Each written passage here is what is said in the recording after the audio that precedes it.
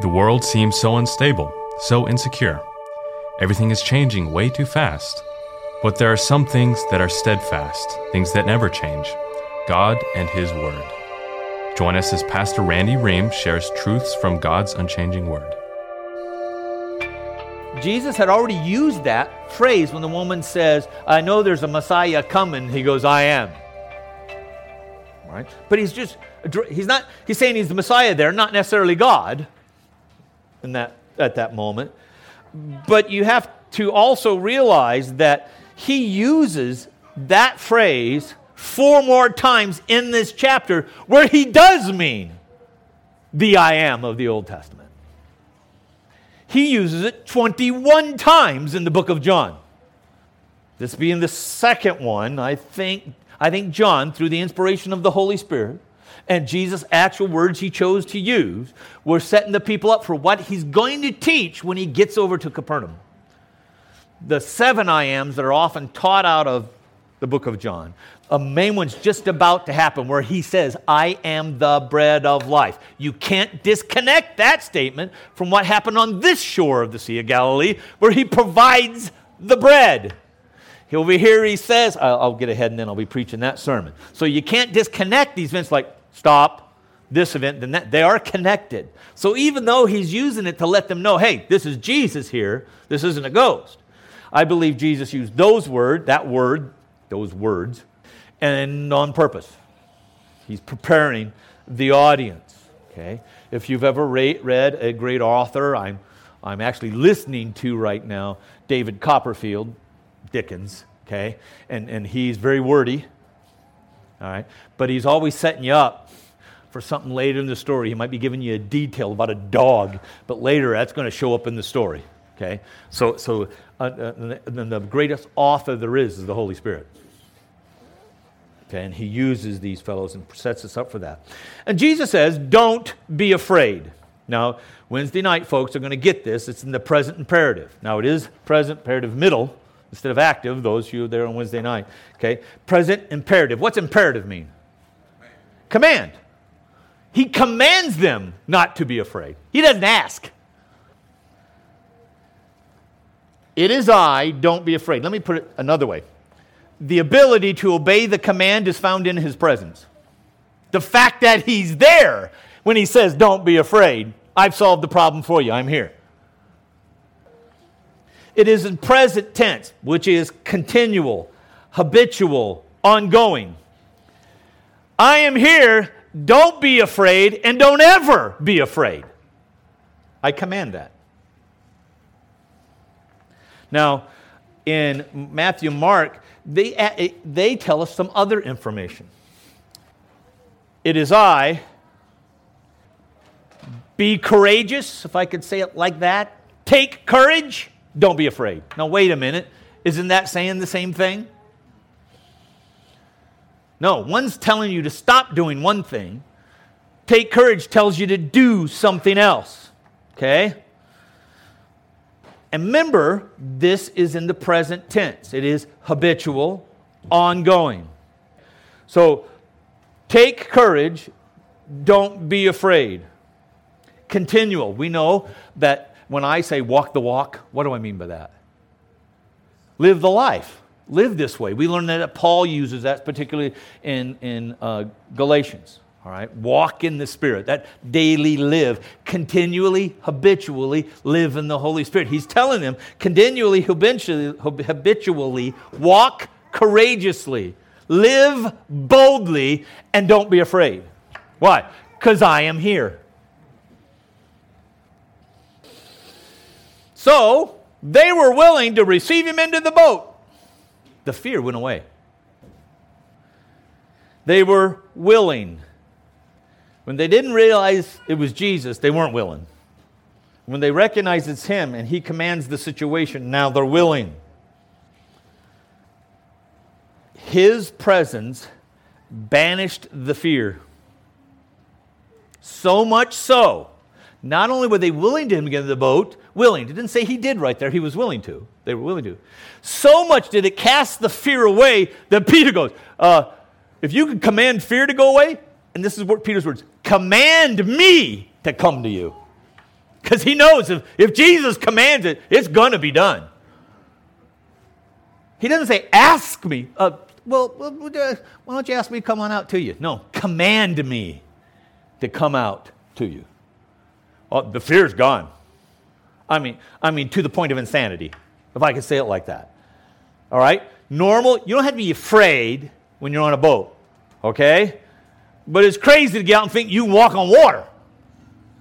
But he knows if Jesus commands it, he watched the fear go away. Yeah, command me to come out on you. I'm going to take this another step, literally. And as we know, he does get out of the boat. The storms are not over. The wind and the waves, he gets his eyes off of Christ. You've all heard sermons on that before. Okay, and begins to sink. Jesus breaks up his hand, picks him up, and they walk together in the storm back to the boat.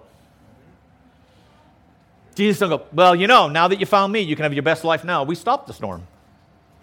Yeah. And immediately, they were at the other side. But the Bible tells us in the other Gospels, when they do get in the boat, the storm goes, whoop! At the same moment, immediately when they get in the boat, they're teleported across the lake. No more rowing. The struggle that you had throughout the night, it's gone.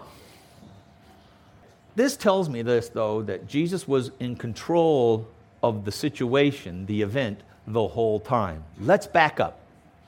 As we talked about last time, as Jesus, when it says, and he knew what he was going to do.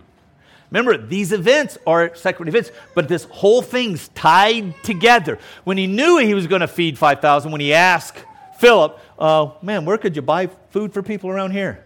He asked this because they knew what he was intending to do. When he told them, you get on the boat and cross, why not wait? Because he wanted to make sure they were on the boat alone. The last time they were in the storm, he was with them. They could see him. Now, he was sleeping. Another time, he's exhausted. But this time, they want to make sure, I'm putting you out in the storm alone. This time, he doesn't verbally command. Remember, when he calms the storm, he speaks to the storm. Well, he actually speaks to peace. He says, peace, be still. Peace, settle here. That stops the storm. Okay, he doesn't speak at the storm. He just tells peace to settle there. Okay, here he never says a word about a storm. Okay, as soon as he's in the boat with them this time, the storm stops, and they're immediately on the other side of the lake. Now, people want to play this miracle down. Well, immediately, it just means they finished their trip. That's not immediately. Okay, if you're halfway across, even without the storm, it's going to take a while to row. Okay?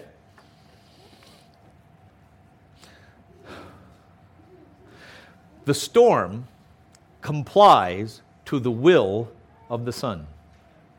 He didn't have to say anything. I have this all planned out. The storm came because that's what I wanted. And the storm leaves because that's what I intended to do. When he gets in the boat, the storm stops. It does exactly what he intended it to do. Now listen to this. He told them to go to the other side. He gets in the boat, and the boat itself does what he intended it to do. It's on the other side. He didn't have to say anything. This is my plan. This is what I've got laid out to happen, and it does. He doesn't say, boat, move, or whatever he would say to a boat, okay, to get command, whatever. All right? It just is.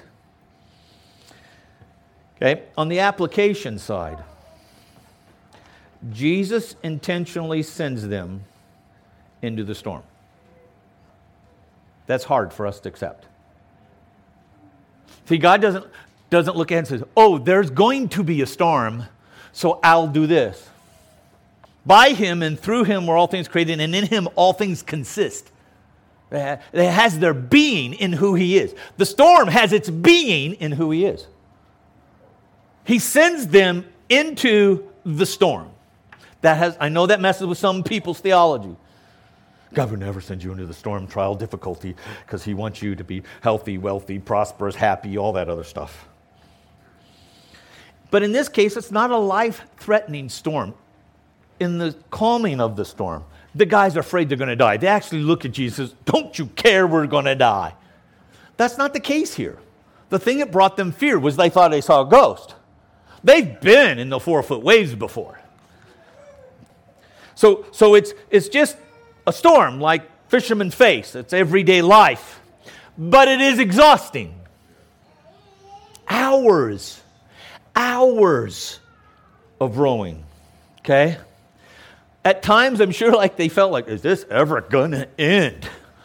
I mean, right? If I could just see the light of day. Oh, see the light of day. We got that far? They got the blisters. Somebody has to have blisters. Even if you're switching off every hour, somebody's got blisters. All right? It's physically difficult. Okay? When you fish, you don't go necessarily out when you know there's a storm. Now, we know Peter fished all night and caught nothing, the guys did. But you didn't do that in 4-foot waves.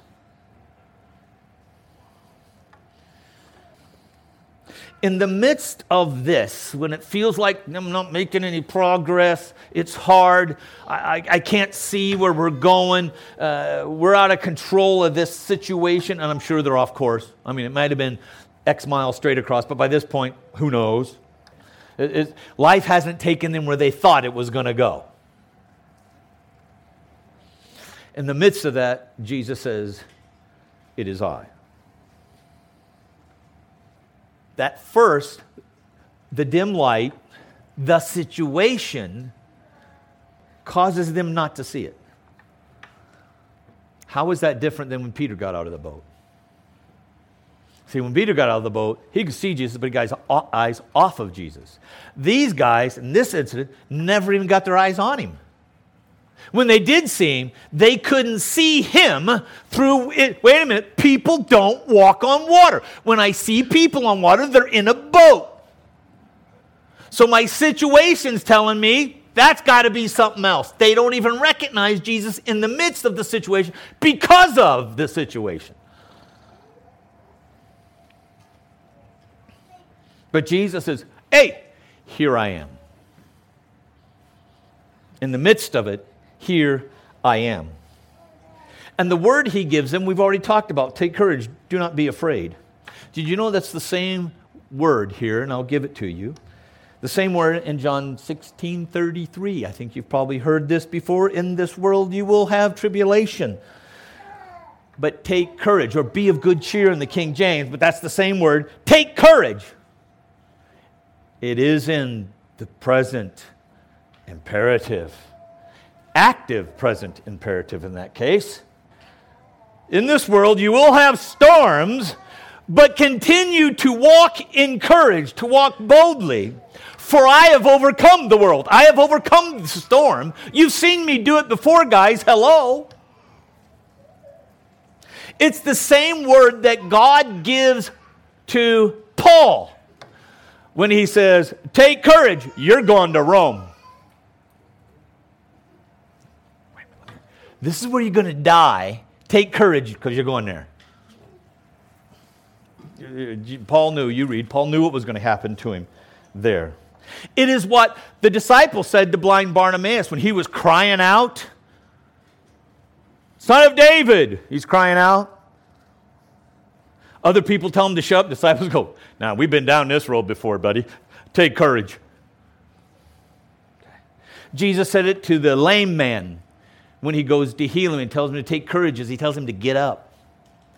Again, every time, present, active, imperative. Not take courage to get up and keep on living this way. Amen.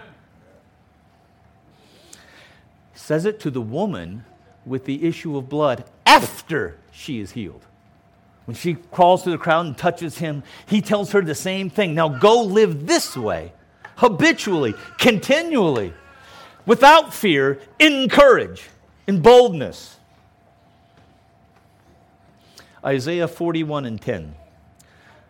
Do not fear, for I am with you. I could say that's almost what Jesus said. It's I, don't be afraid. Do not be afraid, for I am your God. I'll leave that for a minute. I will strengthen you. I will help you. I will uphold you with my righteous right hand. Your rowing isn't going to get it done.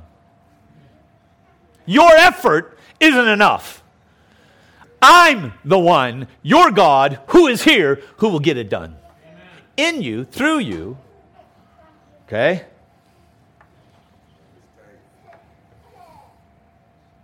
Why did Jesus do this?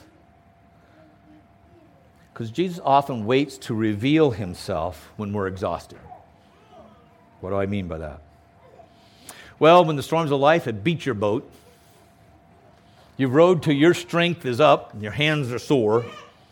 Okay? It wasn't a test to see how far you can row.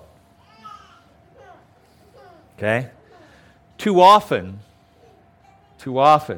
our hearts have to be prepared for God to reveal something about himself to us. We're not there yet. And so he allows us, allows nothing. He just calls the storm into existence because he's God and sends you out in the boat into it. To prepare your heart when he wants to show you something about himself. Not how tough you are. Did you know I rowed how many hours did you row? No.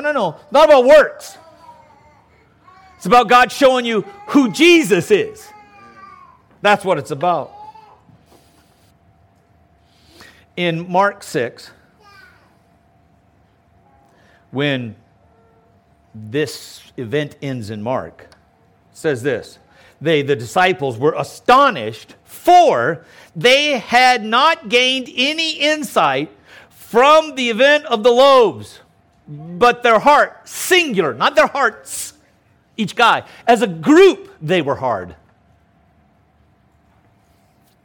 Jesus' own church was a little hard-hearted. Okay? They were amazed because they didn't say they were amazed when they collected 5 or 12 baskets full of stuff. Okay? They're amazed here. What hardened their heart? I'm not sure. But as a group, the whole event of feeding the thousands didn't impact them. I would suggest to you, because the other people, he was meeting their hunger. And watching God do it in others ain't the same as when he does it to you. When you go through the hunger, when you go through the storm, when you go through the roaring, all of a sudden, theology is great. And when you get in the midst of it, that's when the theology matters. Who Christ is matters. Okay? And in these, God reveals himself usually to us in a new way. Okay? Here they see he's the guy who can walk on water. That's a new one. All right? And I think the implication between the two stories is Jesus commands the winds and the waves, and he says, who is this that the wind and waves obey him? You'll see a different response here. It's not, who is this that the winds obey him? Because he never says anything to the wind. Okay? They see him as the one who delivers. They saw that before. Okay? But they see that nature and circumstances must comply to his plan. Why? So that he is glorified. He's the one that's victorious. He's the one that did this. He's the one that delivers. Here's their response to here. Remember, let's compare the response when he calmed the storm. Who is this? Or what kind of man is this that the wind and waves obey? What kind of what? Man. Listen to the response here, okay, in Matthew 14 and 33, okay? Those who were in the boat, we know who they were, worshiped him, saying, you are surely God's son, or the Son of God. You went from a man who can calm wind to God himself. They learned something new about Jesus here. He wasn't just the king of Israel. He wasn't just the prophet. He just wasn't a Messiah. He wasn't just a man that controls the wind and the wave. He was the Son of God. He was God walking on water. Amen.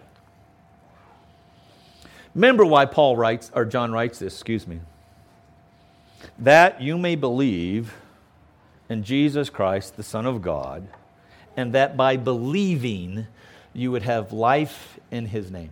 Jesus wanted these men to have life. Not a Messiah, not a king. A life. Eternal life, real life, true life. When they understood that he was the Son of God. I'm going to ask you today, do you realize that? I'll put it, are you willing to let him in the boat? Just remember this, all circumstances comply to his will. The question is this, how big of a storm will you have to go through before you comply? This is why when I call people to Jesus Christ, I say it this way, surrender your life to him. Because it's going to happen if he wants it to happen. He will chase you to the ends of the earth. But nobody goes to find Jesus, by the way. You're the lost one. He comes to the lost sheep. He chases you down, puts you on his back, and carries you home. He doesn't go, here, sheepy, sheepy, sheepy, follow me home. You read that story. He puts the sheep onto his shoulders and takes him home. Always his sheep. Okay? Today, are you willing to say he is God in the flesh? Amen. If that's the case, you got to deal with the cross. So don't just stop there. You don't say, yeah, I believe he's God. Then you got to go. You got to go. Then what do you do with the guy on the cross? What's that all about? As a song we sang, it's about a divine exchange. His perfect righteousness for my storm, my sin, for my wickedness. We trade that. Okay? I receive his righteousness. So when I stand before God, what he sees is Christ's righteousness, not mine. His perfection, not mine. And he took my sin on the cross to bear God's wrath that I rightfully, justly deserve.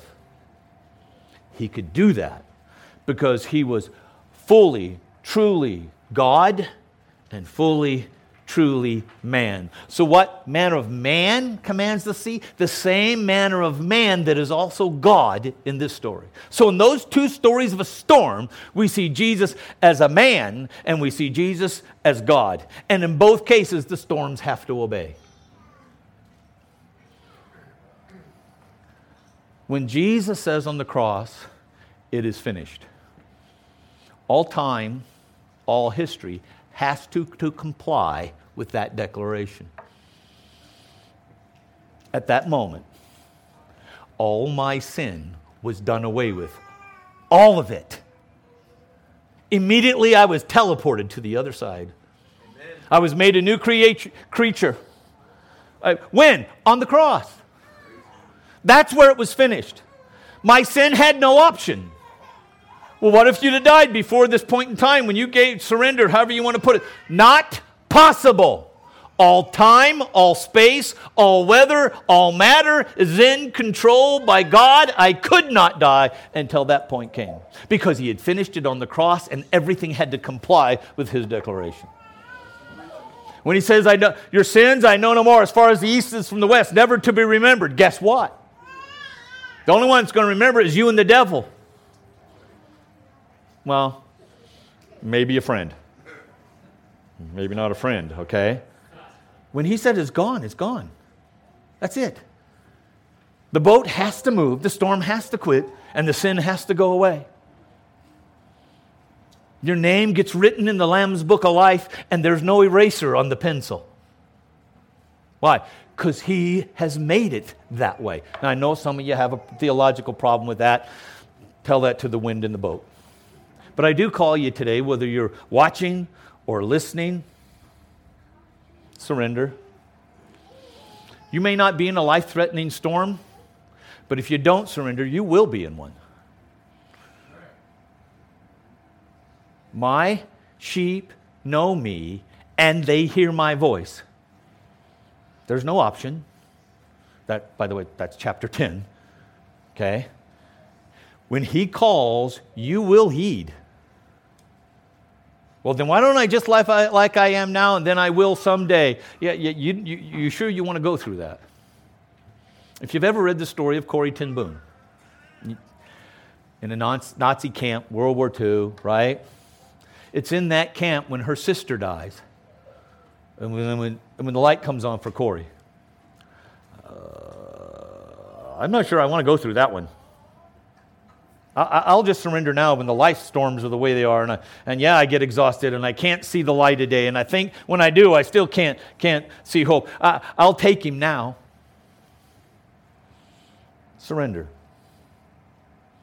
Let him in the boat, because eventually he's getting in. Let's stand.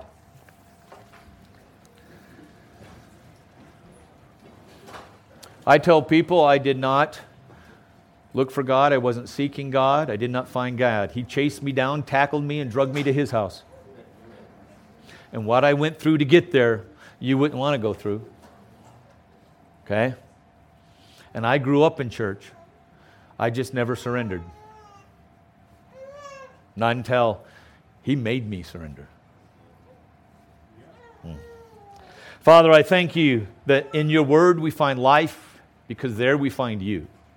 It reveals who you are, reveals how you relate to creation, to us, to each other in the Trinity.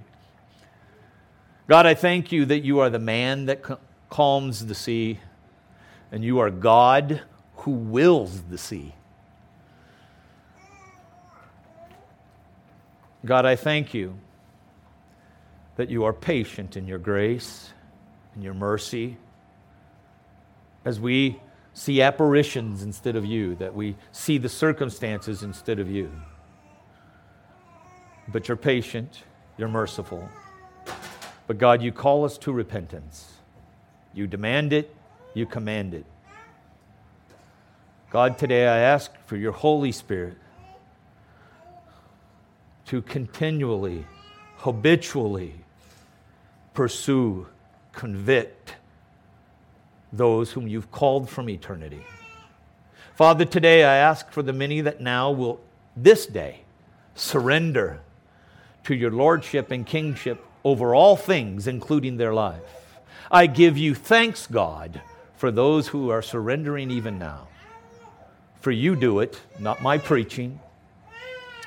It is your work, entirely you and you alone. I thank you, God, for your sovereign grace. Amen. This is Stephen Wilson, and we want to thank you for joining us today, and we hope you were blessed by today's message. Truths from God's Unchanging Word is an outreach ministry of Kindred Bible Church in Caldwell, Idaho. If you would like to listen to other messages by Pastor Randy or learn more about Kindred Bible Church, visit kindredbible.org. Our prayer for you is that you grow closer to Christ as we study the truths from God's unchanging Word.